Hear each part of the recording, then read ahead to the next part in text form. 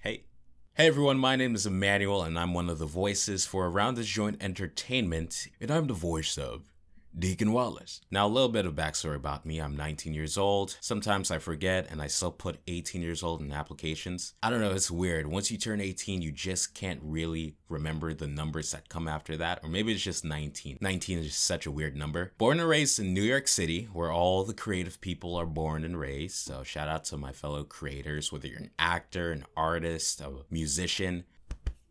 And I started voice acting in 2018. Now, before I go any further, I know exactly what you guys are thinking right now. You're like, how is this 19-year-old child having such a smooth, buttery, calming radio voice?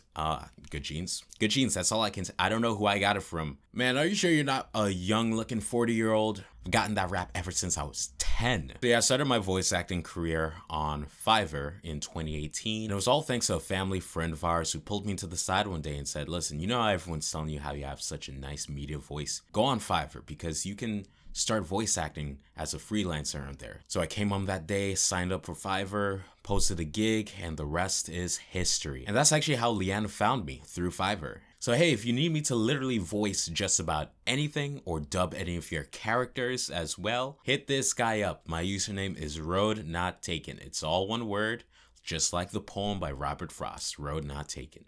I'm a Renaissance man. I do voice acting, but I do a bunch of other stuff. I'm into stocks and investing, personal finance in general. I'm delving into the world of e-commerce. I used to play the piano when I was a kid and really want to finish learning how to play the drums and also the bass guitar in the future. I've drawn my whole life and done painting as well. I've also been using some Copic markers as well because those are fun. I know a thing or two about computers. I've built a couple during my glory days. And just recently, me and my friends have started making beats on FL Studio. It's pretty therapeutic. I really recommend it. Remember, don't forget to check out my gigs on Fiverr, Road Not Taken, one word, don't forget it. Follow me on Instagram at eManInvests. And last but definitely not least, if you're into personal finance and investing, check out my personal finance.